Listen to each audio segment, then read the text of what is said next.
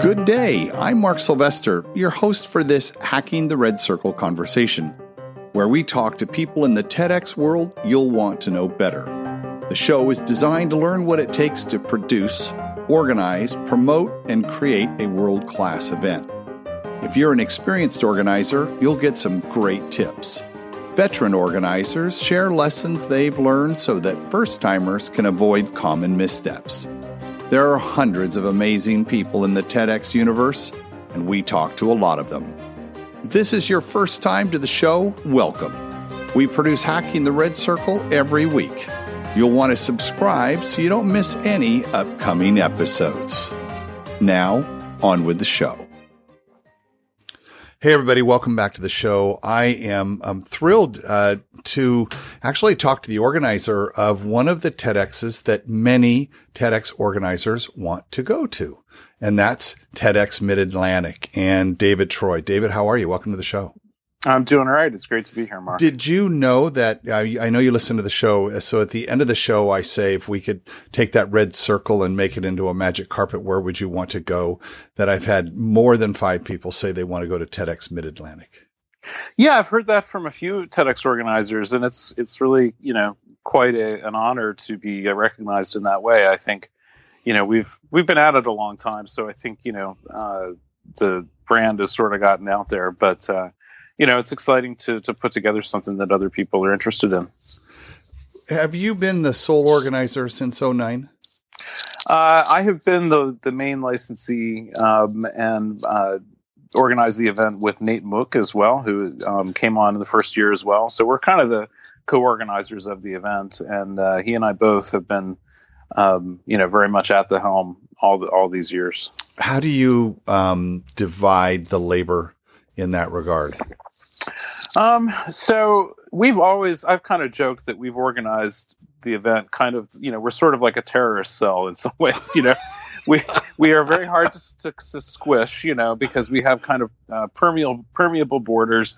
People come, people go, and it's all kind of built around this idea of like, if you show up and you contribute to the organizational, process, then, you're part of the team. If you don't contribute so much, then, oh, well, we don't hold any, grudge against you or whatever, but it ends up being a pretty fluid process. And so Nate and I, realistically are the ones that have done most of the work, but there's been, certain years where like I have to do, step in and do more, or Nate has to step in and do more. We have other people that are able to do different things on the team, and they end up taking things on. And, our overall goal over all these years is to build capacity, to be able to kind of distribute the load across as many people as possible without getting too locked into like organizational politics and nonprofit drama and all that kind of stuff. We're just interested in getting the work done. So Nate and I, we both do some curation work. I do some marketing work. Nate does some different marketing work. We both do speaker coaching and, contacting speakers. And we also both deal with venues and things like that. And then, there's a bunch of people on the team that do other things as well. How big's the team?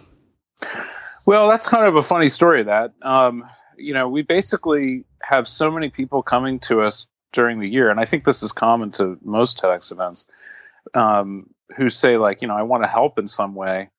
And, you're sort of like, okay, well, please join in, so we basically at this point have everybody join a common Slack team, and just kind of communicate with people there. And right now there's about 250 or 275, something like that. What? Yeah, it's crazy, but that's people that we've kind of accumulated over the years, who are, just interested in being in the loop. And so it's this really large kind of team. And as I say, you never really know in any given year who's going to contribute like the most energy and input to it. Right. So I would say, just speaking kind of as a math guy, like it's a power law, like if you have 275 people that, consider probably 20% of those people are actually going to contribute something really material. So that ends up being around 50 people. And then if you sort of say, okay, well, of those, there's probably going to be half that, probably contribute most of it. That ends up being around 20 something people. And that feels about right. It also, as we get closer to the event, there's more stuff to do. And sure. So people get a little bit more engaged and activated. But But that's kind of how it works. And, I don't really know another way to do it and still accommodate all the people that want to contribute in some way. Do you have captains or directors or team leads?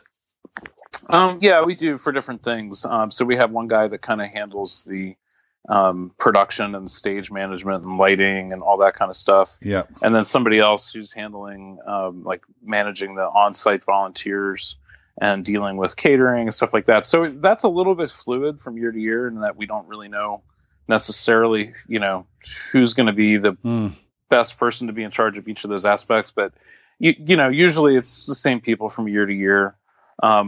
With a little bit of extra help, or maybe we try to train somebody and bring them in new into some particular role.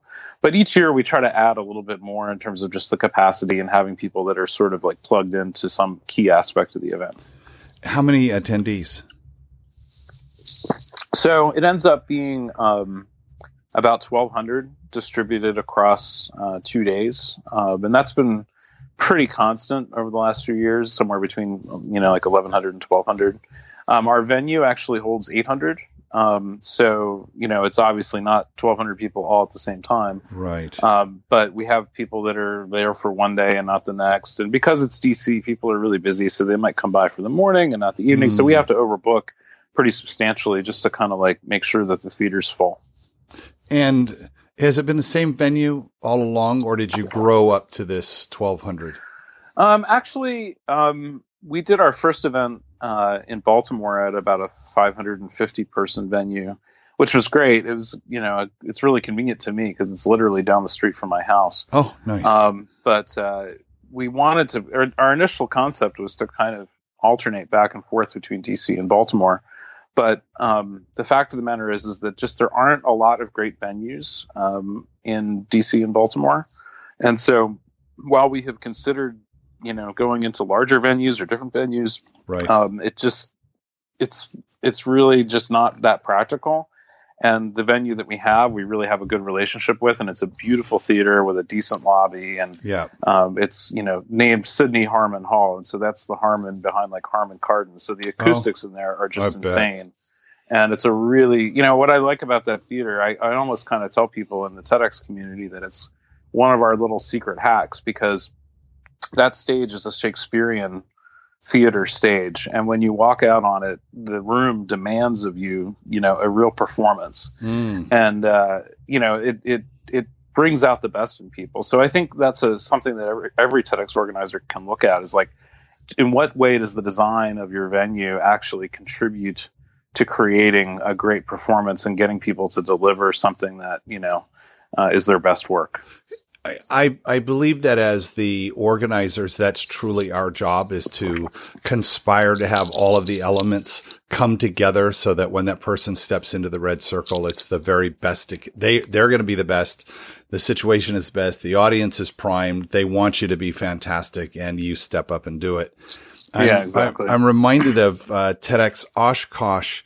He told me that their stage, the appeal when they talk to the speakers, is that Mark Twain spoke from that stage, and they love that, right? That's good. That's a good way to subtly put a little bit of pressure on them. Yeah. And again, I don't think we're trying to freak them out or sort of spook them in any way, but I think it is important to give people the expectation that they're going to want to do good work on that stage, and you want to try to prepare them for that. So we call it high stakes short form communication.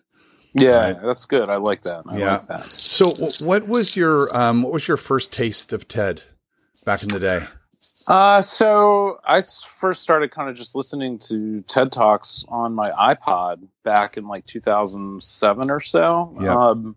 And some friends of mine were like, oh yeah, there's these TED Talks and there's this conference and you can watch the talks online. And at the time there wasn't a ton of content available for the iPod. And I was traveling a lot back and forth to Europe and Asia and stuff.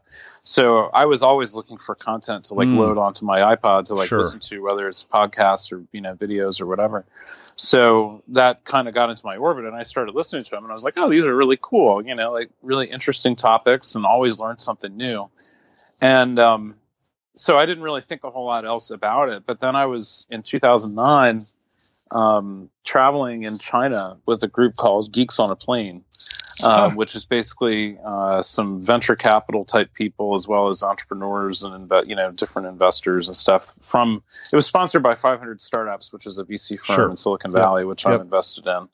And so this was actually the first one of these trips that they had done, and it was to Asia. So we went to Tokyo, Beijing, Shanghai. I think that was it on that trip. But anyway, TEDx Shanghai organized a special TEDx Shanghai event specifically for Geeks on a Plane. And it was in May of 2009, maybe June. But yeah, probably late May 2009. So that was within the first, 4 months or so of the existence of the TEDx program. Yeah, exactly. So, it was a little bit fuzzy. The rules weren't totally clear. The plan wasn't totally clear. But it immediately struck a chord with me because I was looking at that going like, wow, this is something that we could do in our market back home. And I immediately had the idea to do like TEDx Mid-Atlantic as something that could kind of bridge this region and connect DC and Baltimore and do something. Frankly, I thought, what they did in Shanghai was a little bit ad hoc. And I was kind of like, oh, we could do better than that. And, not putting down that effort at all. I'm just saying like, it gave me an idea that like, it would be not too hard to do something that was all that and more. And so I immediately, after I got home from China, went and registered the TEDx Mid-Atlantic license. And I contacted Laura Stein at the time and, learned more about the program. Right. And she was like, well, listen, if you want to do an event that's bigger than 100 people, you need to go to TED. So why don't you come to TED Global in Oxford, which is like in 2 weeks. Oh, no. So I registered for TED Global. They gave me a discounted rate. It was great. I went and my mind was just blown. Of course. I met, everybody has that kind of experience of like first time at TED. It just kind of, I think the thing that was most overwhelming for me was the sense that I had found like other members of my tribe. You found your people, right? Yeah. And I had always found a few of my people in different places, but I was always sort of finding them one at a time and under a rock and here and there. In this venue, it was everybody all at once, and it creates that incredible TED rush that you get, And so, that definitely was kind of a galvanizing moment for me. And of course, everything I learned from that event then went into how we designed and curated the very first event that we did. And, in a lot of ways, it's kind of been off to the races since then. And I don't know that we've altered our overall process or thought pattern all that much over time. I think, we've learned stuff and come up with a lot of practical skills and certainly gotten better at the craft of it. But, the basic ethos of it and the basic idea of it and the design of the, just look and feel and everything of it has been pretty much the same all along. So it's been a really holistic process for me. And I think Nate as well, we both have just really gotten a lot of value personally out of being a part of this. And I think, that's kind of why we keep coming back every once in a while. I think we TEDx organizers need to kind of look in the mirror and say, what is this all about exactly? We need a recovery program or something. Yeah. And be like, why am I doing this again? But then you kind of, go through the list and it turns out that, well, actually this is adding a lot of value to my life in a lot of different, really subtle ways. And so, I think my feeling is I'll keep doing it until it stops being fun. And or valuable, and haven't hit that point yet. So we did 2010, 2011, and 2012, and then took a year off. And we were we took 2014 off as well. And I went to Vancouver, and everybody wants to know about your event. And I says, oh well, we've retired. What? You can't retire? And it's like, right. And you go back. You can't go away from it. I'm curious. You've been doing it for a while now, and you've been to other TEDx events. What would you say your vibe is there at Mid-Atlantic? Is there something that makes you guys different, or that you have a point of view that you try to express, whether that's nuanced or subtle and no one ever knows it, but you and Nate know about it? There's a distinct vibe and sort of a culture of it that I think is definitely there. I don't know that we've ever taken a lot of time to really articulate it. Maybe the closest that I came to sort of expressing that ethos was we did an organizing meeting mostly for curation related topics a few weeks ago. And at the beginning of that meeting, I reviewed a quote that was used by Ray and Charles Eames in the beginning as a forward to a report that they had submitted to the Indian government in like 1950 something about they were making recommendations for like what India should be doing to like promote business and cool things in India. And the quote was startling to me. It was something I came across at an exhibit of Ray and Charles Eames' work in Lisbon, actually. And it turned out it was actually curated by Eames Demetrios, who, of course, is a longtime TEDster and friend of mine and whatnot. So anyway, this quote was something along the lines of, you do not have any right to the fruits of the work. Your only right is to the work itself. And, you know, if you do that work and whatnot, it will be fulfilling. And as long as you're willing to kind of do that work for the work itself, you know, that is the right reason to do anything. And so I shared that quote. And again, I butchered it just now, but you can look it up. I will. You know, it really kind of speaks to kind of why we do this. You know, it isn't to get rich. It isn't to, you know, somehow or another be a mover and shaker and get to meet, you know, all the right people, although that may happen sometimes as an incidental byproduct. It is to do good work. It is to share good ideas. It is to meet good people. It is to find those people who are motivated by, you know, brilliance and by, you know, a correct answer and by an idea that can actually create change.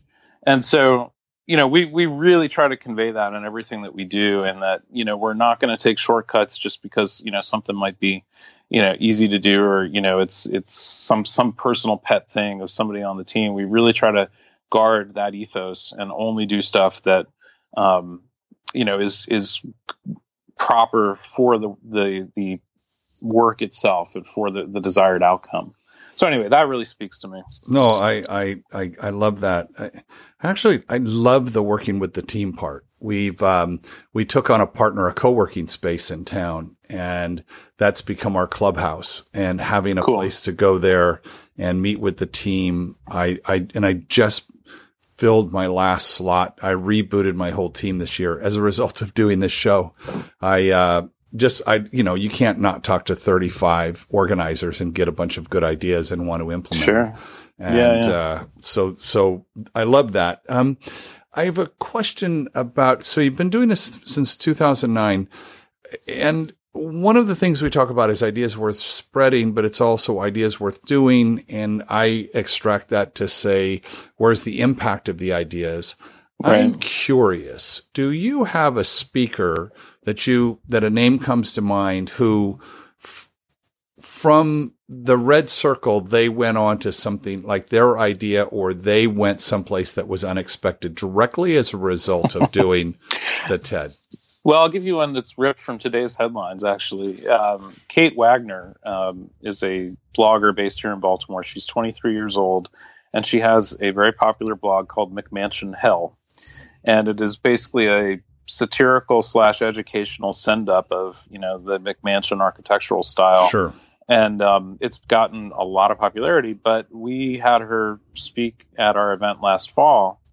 And, you know, that contributed to her getting more, you know, press coverage and guest radio appearances and everything else. And she's kind of turned into this internet sensation.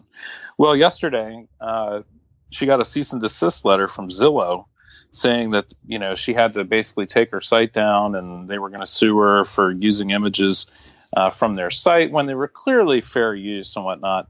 So I can't say everything I know about this right now, but the bottom line is that she has received offers for legal counsel, pro bono legal counsel, that are going to enable her to fight this, which, you know, it's a fundamentally kind of a frivolous lawsuit on the part of Zillow. And, you know, actually people were showing up at Zillow's headquarters in Seattle this morning, putting signs on their outside their windows that said McMansion Hell forever. You know, so like, wow, you know, every once in a while you kind of contribute something to the national dialogue, and you know, certainly that's her work. I mean, it's not like we did it, but giving her that platform and allowing her to kind of accelerate what she does into a broader arena, you know, is cool to see, and to be able to kind of be one of the first people to kind of help birth something like that to life is cool. And, that's just one example. But, other examples include Sam Burns, who is a young man who's actually passed away now. But he suffered from a rare disease called progeria, which basically causes advanced aging. And there was an HBO documentary done about him. But, his talk, which he filmed at TEDx Mid-Atlantic about 4 months before he passed away, was a wonderful, it's called My Philosophy for a Happy Life. And, that has, I think, something like 25 or 28 million views. And to think that, something like that, you've enabled someone to leave a lasting legacy that has gone on to really touch a lot of other people. And of course, his parents have actually been really active in sort of identifying the genetic problem that's associated with progeria.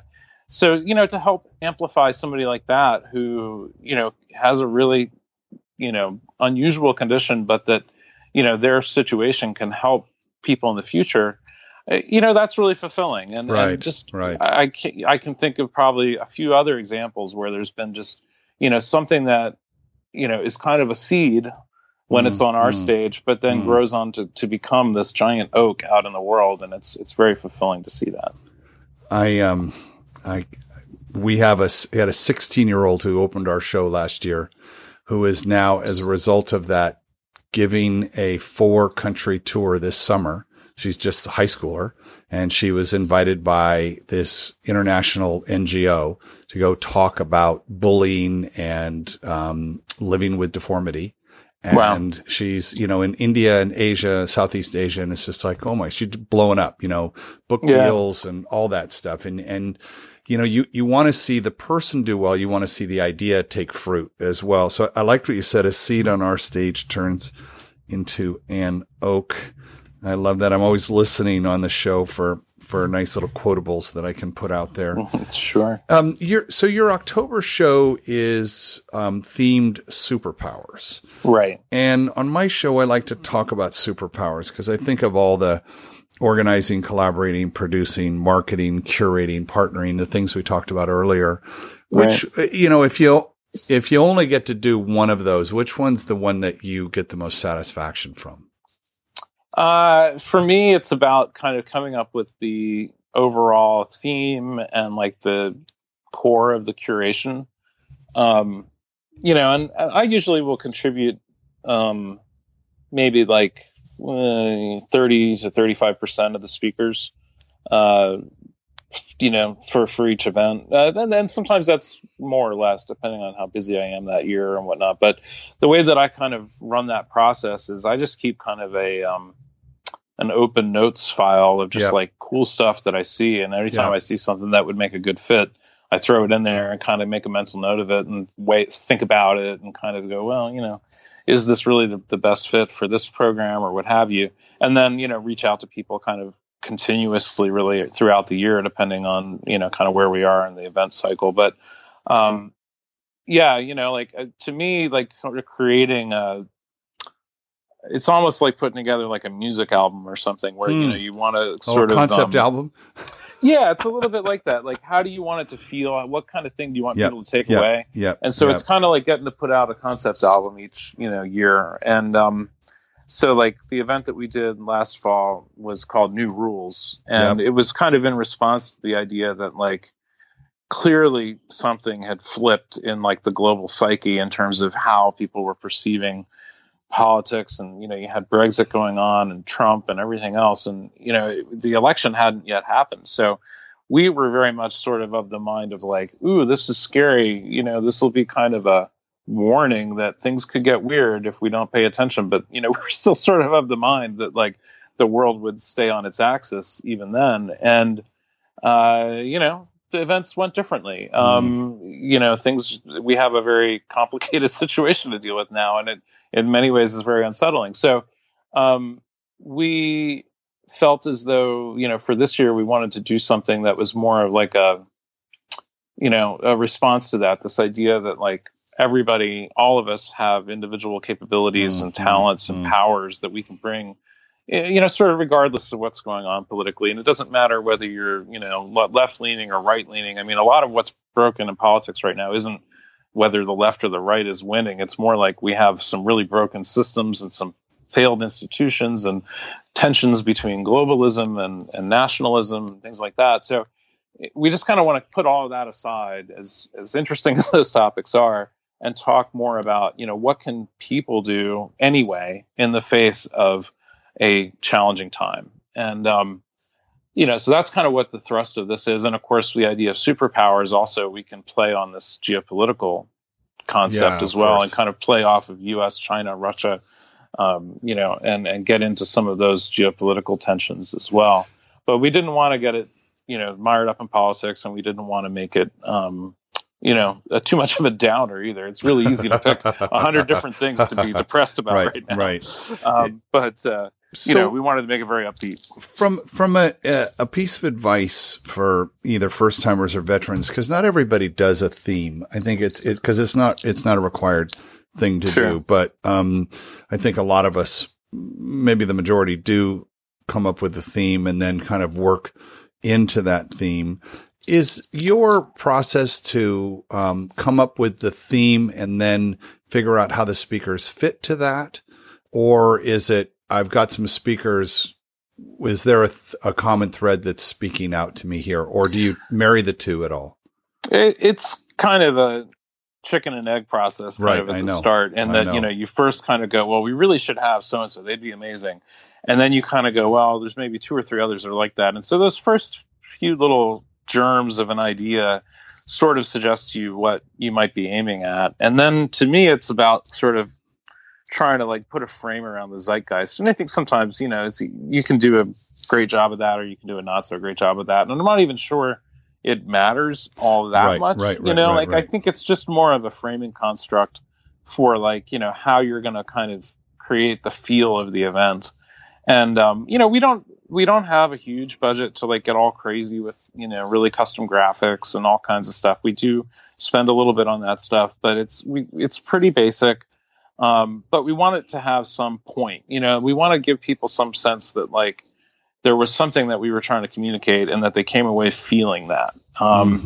So it's about kind of just putting your finger on a feeling more than anything else. And then, you're going to have people that really, really speak well to that theme. And then you're going to have other people that are maybe just unrelated, but it's they're just awesome and it's topical and, you're just going to have them anyway. So, I think that's all fine. And I think, that's very much in line with kind of how TED does things too. Even within individual sessions, not every talk is going to be a great fit for the theme, but, you can kind of get close enough and I think give people just a little bit of a framing hint for how you're thinking about it, even if they think about it in a different way. You're at least giving them some sense of what your thought process was. I know when I'm working with other organizers, I talk about this narrative arc that's across the whole day, or in your case, 2 days, but I'm also thinking of that narrative arc within a given session and how are we doing that? How are we beginning, middle, and end? And how do you want people to feel? Exactly. That's my thing is how do you want them to feel after each talk? Right. But also not losing sight of the fact that you're going to upload these to YouTube and no one's ever going to watch them in sequence again. So your concept album is a bunch of greatest hits and singles, right?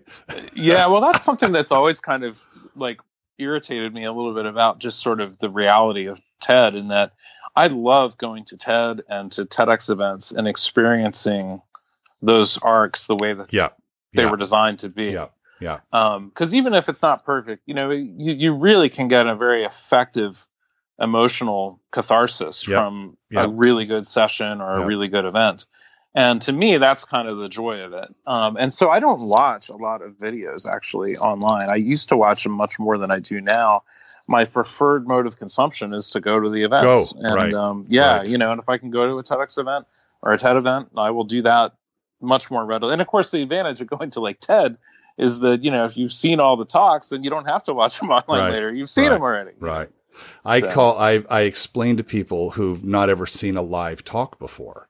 Just how different that experience is. Exactly. I call it free range TED, right? Yeah. What's been the biggest surprise over all these years for you?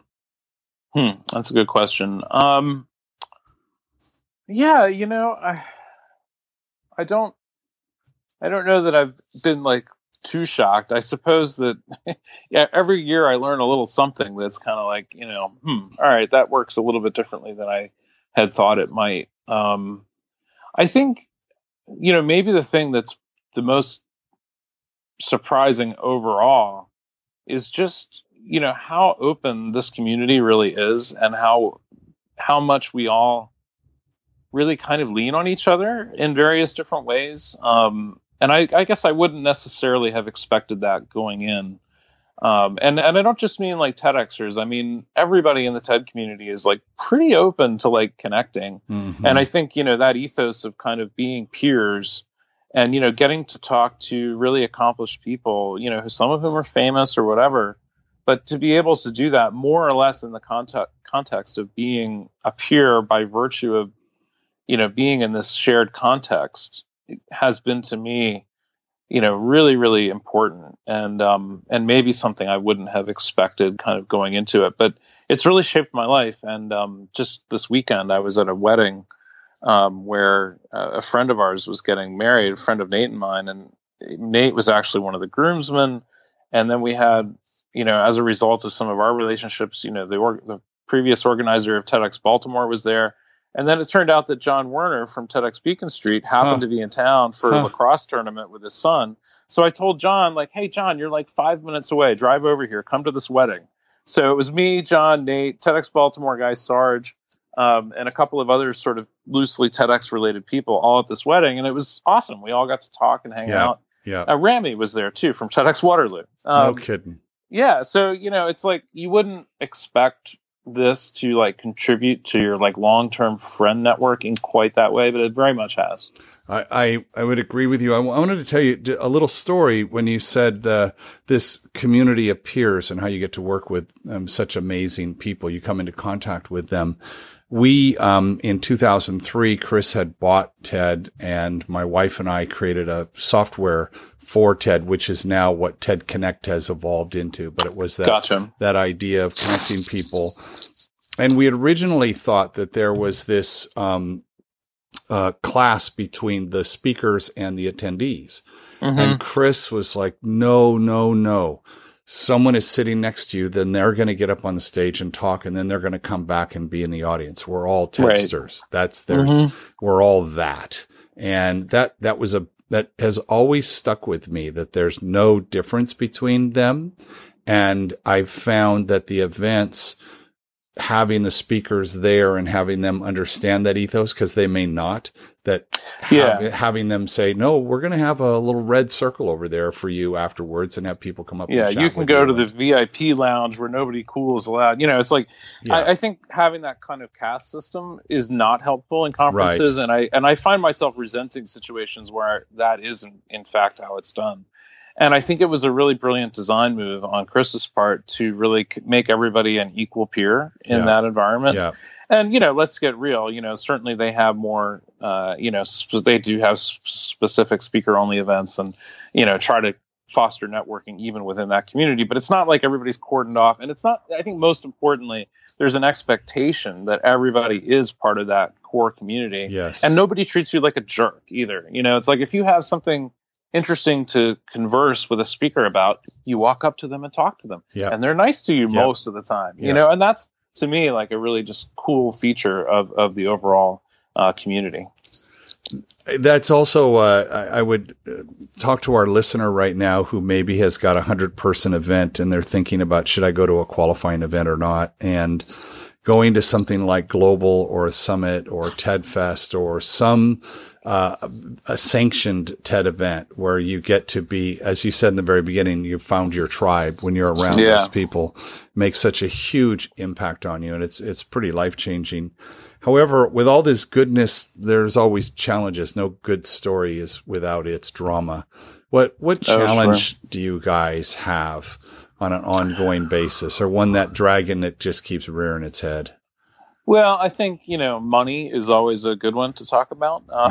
Just because, it's a constant kind of process to gather up the money that we need. And of course, dealing with changes in venues and stuff like that. So we have done, like a Friday night party. We do like a Friday, Saturday event and do like a Friday night party. Right. And dealing with the caterers and the different constraints that exist there and who's, like different companies come and go and you got to deal with the politics of that. It's always, a little bit of drama, and it's always a little bit of drama as to whether we're going to get all the money that we need and what things we have to sacrifice because we don't have enough or we're not sure if we're going to have enough. And one of the challenges that we have in DC is that nobody will commit to doing anything till kind of the last minute. So we actually this year put our tickets on sale earlier than ever before so as to just give people time to buy tickets and commit to early bird and stuff like that. But the way I phrase it in DC, it's like people don't buy tickets to events; they buy options to attend events. And then they might double book themselves. Right, and right. They may or may not go to any given thing.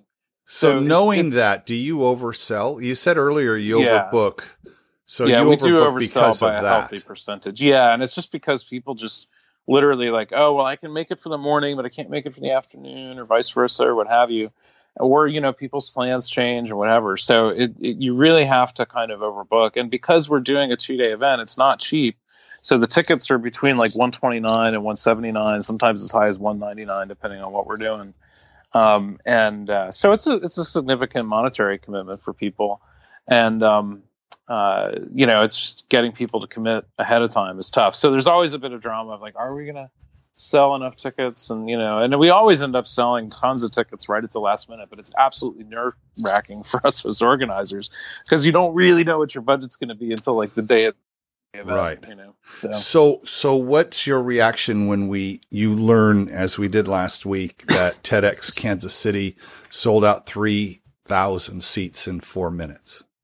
Well, that in my mind has always been a question of price. I don't know what price point they is. Do you remember what their price point was? I'm going to have him on the show here in a few weeks, so I don't know what the price was. Yeah, I mean, if they've found a way to do free tickets, then that is definitely doable. We did a salon event with, a probably slightly larger number of attendees than we were supposed to, but that was a similar thing. We put those on sale. It was free, and it was within like 5 minutes or something. It was sold out instantly. So I think it's really just a question of, the price point and, whether people are willing to commit or, how early people are willing to commit. Like right now we're selling at events. It's 4 months away from the event. So, right. Maybe difficult to, but I also think that there's different communities where like, the hunger for this kind of stuff is, really, really, tremendous. And so like I hear about, like in South America, in Buenos Aires or in Sao Paulo,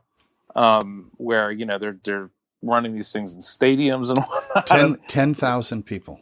It's insane, and like I applaud that, and I think it's actually amazing, and I think it's cool. I actually spoke at a TEDx event in Istanbul, and it was a crazy experience because they had put it into a pretty good sized theater in a convention center in Istanbul, and right before the session that I was in was supposed to start, they had to basically shut the event down and relocate it to a larger event inside the same convention, or larger venue inside the same convention center, because there were people banging at the door demanding to get in. In Turkey, Oh my gosh. So it was crazy. Özge, who runs that event, was just an absolute soldier, and they managed to get all their stage signage and all their AV relocated to this larger theater, which was like 3 times the size.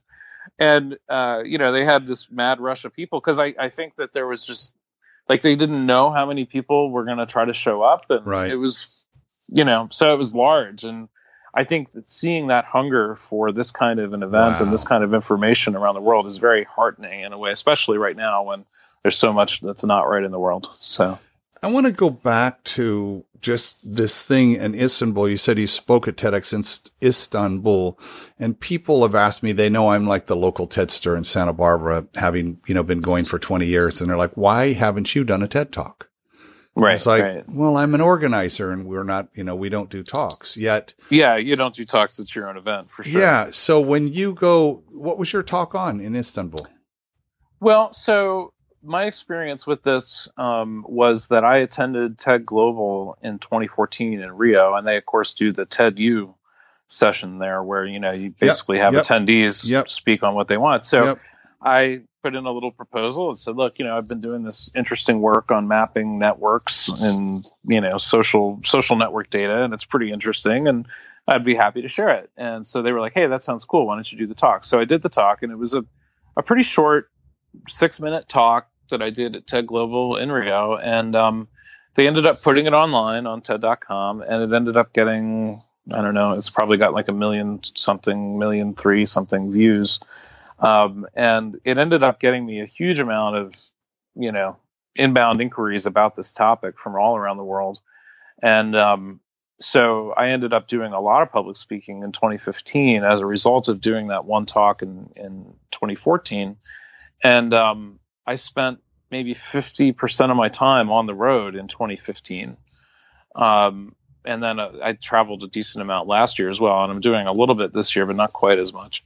But basically about that topic of, how can we use data from social networks to understand places and communities, and what is the interface between like social network data and urban planning and that kind of stuff.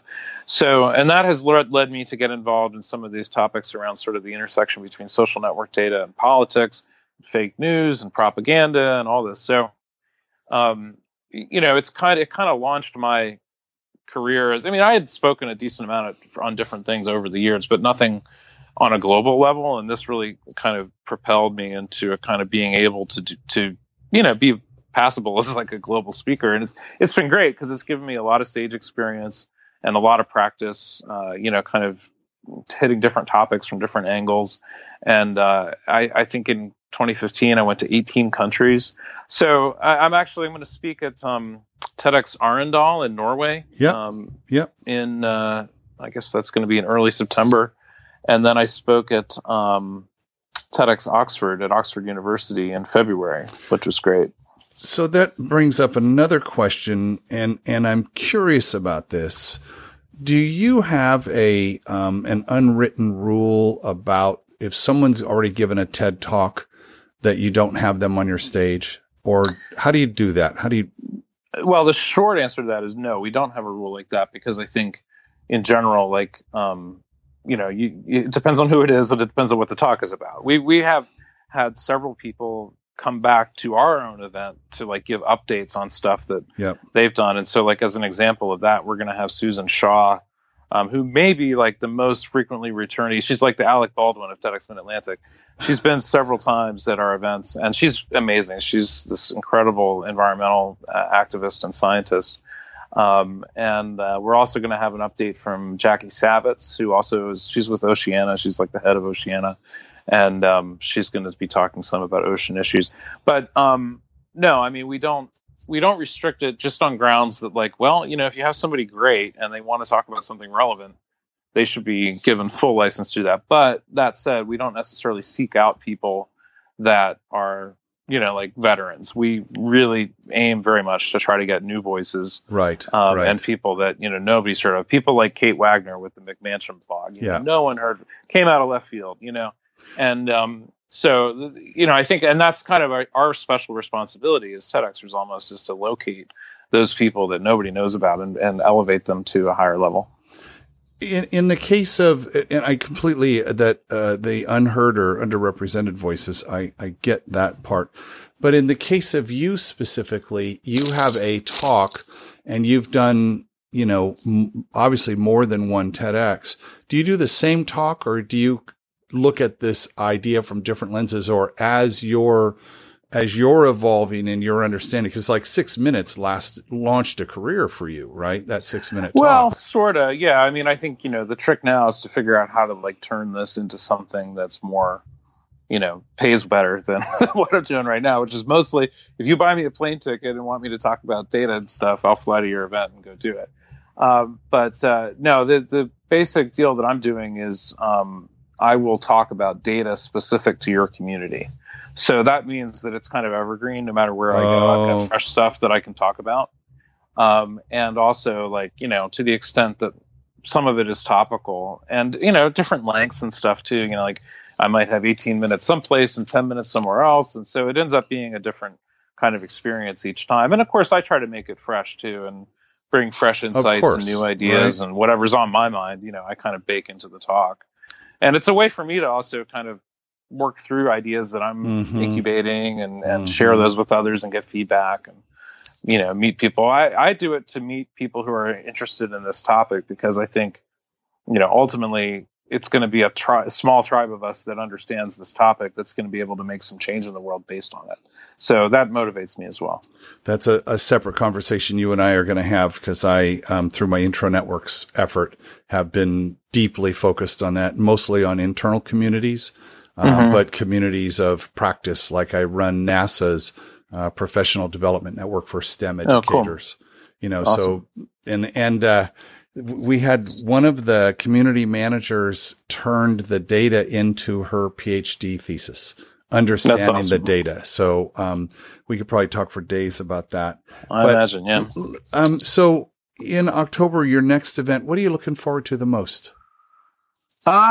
Well, I mean, I think right now we have about 10 or so speakers that are confirmed. I think I'm most excited about the other 20-something that we haven't confirmed yet, and that we don't really know who they're going to be. I think that I think this theme has really animated people's imaginations, and it seems to really be attractive to people. So I'm excited about kind of the energy that is going to bring to it, and I think that it will end up being a really high energy and fun event. And, I think, I don't know, like I just have a lot of faith in the process that, when you kind of when you do this properly and kind of take the right steps, it always yields a great result. And, right. So, I always have a blast and I'm sure I will this time as well. Something fun will happen.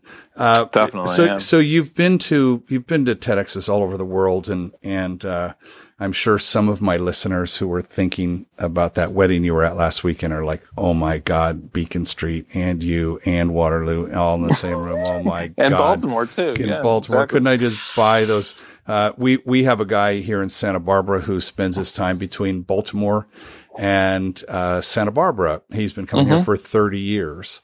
Wow. And he's Stephen L. Miles. I know of him. He's a very well-known TV lawyer here. Yes, very, very well-known. He tells us all the time. He's hilarious. And we call him Steve from Baltimore, affectionately well, it's funny. and lovingly. I was actually thinking about him just this afternoon because he used to run these ads on television. His first one. And he said, "I'm Stephen L. Miles, former assistant state's attorney," and I can rattle that off, Yeah, and his slogan is "Let's talk about it." But anyway, that's I had him on my other show, which was really quite fun. What he's a nice guy. What TEDx would you like to visit? Well, honestly, I have been to a bunch, so I feel really fortunate about that. I would like to sometime go to TEDx Sydney. I think that looks like an amazing venue, and it looks like they always do a really great job. Yep.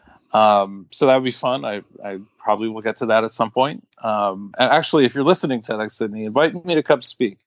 I'd be happy to do that. Remo's going to be on the show in 2 weeks. And he's a longtime TEDster, and it's the number one that everybody wants to go to. So I'll pass that along. You can pass on yet another vote. Once I've been, I guess I'll probably want to hit some other ones. But no, I'd love to go to that one. But I've been to TEDx New York. I've been to TEDx Amsterdam. I've been to TEDx Istanbul and Vilnius, and so I've been very lucky in that regard. But there's definitely ones I still want to get to. So let's finish this up with, you've been super generous with your time. The show's called Hacking the Red Circle, and I'm always looking for a hack that kind of lead off. Like, what's that hack that you feel is just gold, and that thing you would want to tell everybody, tell all the other organizers, don't miss this? Really good question. I should have thought of this more in advance. I guess, for me as a host, the thing, and I wasn't always a host. We at the beginning felt like us as organizers shouldn't be on stage really because, A, we had a lot of other stuff to worry about, and B, we didn't want to make it be about us in any way. We wanted to kind of have it be about the speakers and about the event itself. So we had initially professional hosts. Sure. I knew a guy from public television who was happy to do that for me. And, but then over time they were like, well, you should probably try this. You know the material really well and all that. So over time, I became kind of like the primary host of the event. And at first I was really nervous and I, didn't really have good stage presence. But then over time, I kind of got more comfortable. And the thing that I found is that your job as a host is to like just make the audience feel comfortable, make them feel confident.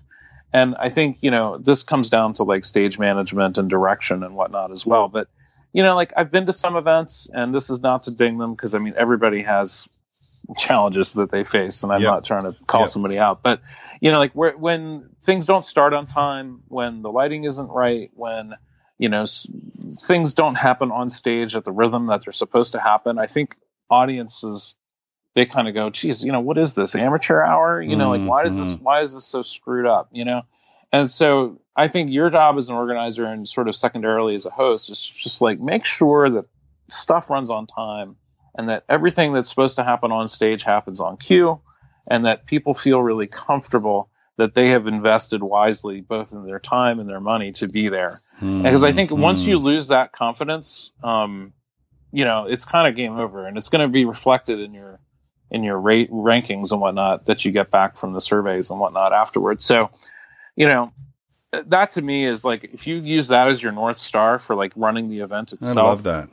Yeah. It's something that took me a while to kind of figure out what it was, but that's really, the core of it is like, how do you kind of cradle the attendee in your hand and make sure that they feel loved and respected, that their time is valuable to you. And I think if you do that, a lot of good things will flow from that. David, I really appreciate this conversation, and listener, thank you for hanging in there with me. I try to do these shows short, and it just never happens. There's just too much good stuff to talk about. I really appreciate it. I hope sometime I will get to come out and visit. Do you live stream your event? Yes, we do. It's available on our website at TEDxMidAtlantic.com. Okay, perfect. So I can at least do a shout out there. And best of luck to you, and I hope to run into you in person again real soon. Thank you so much for joining us. Yeah, absolutely. Thank you for having me, Mark. Thanks for listening to Hacking the Red Circle. Have an idea for a guest for the show? Or would you like to tell us your TEDx story? Just drop me a note in an email to mark@hackingtheredcircle.com. Please be sure to rate, write, and review the show on iTunes or wherever you listen to your podcast. Makes a huge difference. And share the show with your team as we seek to grow our audience around the world. Until next time, this is Mark Sylvester, your host for Hacking the Red Circle.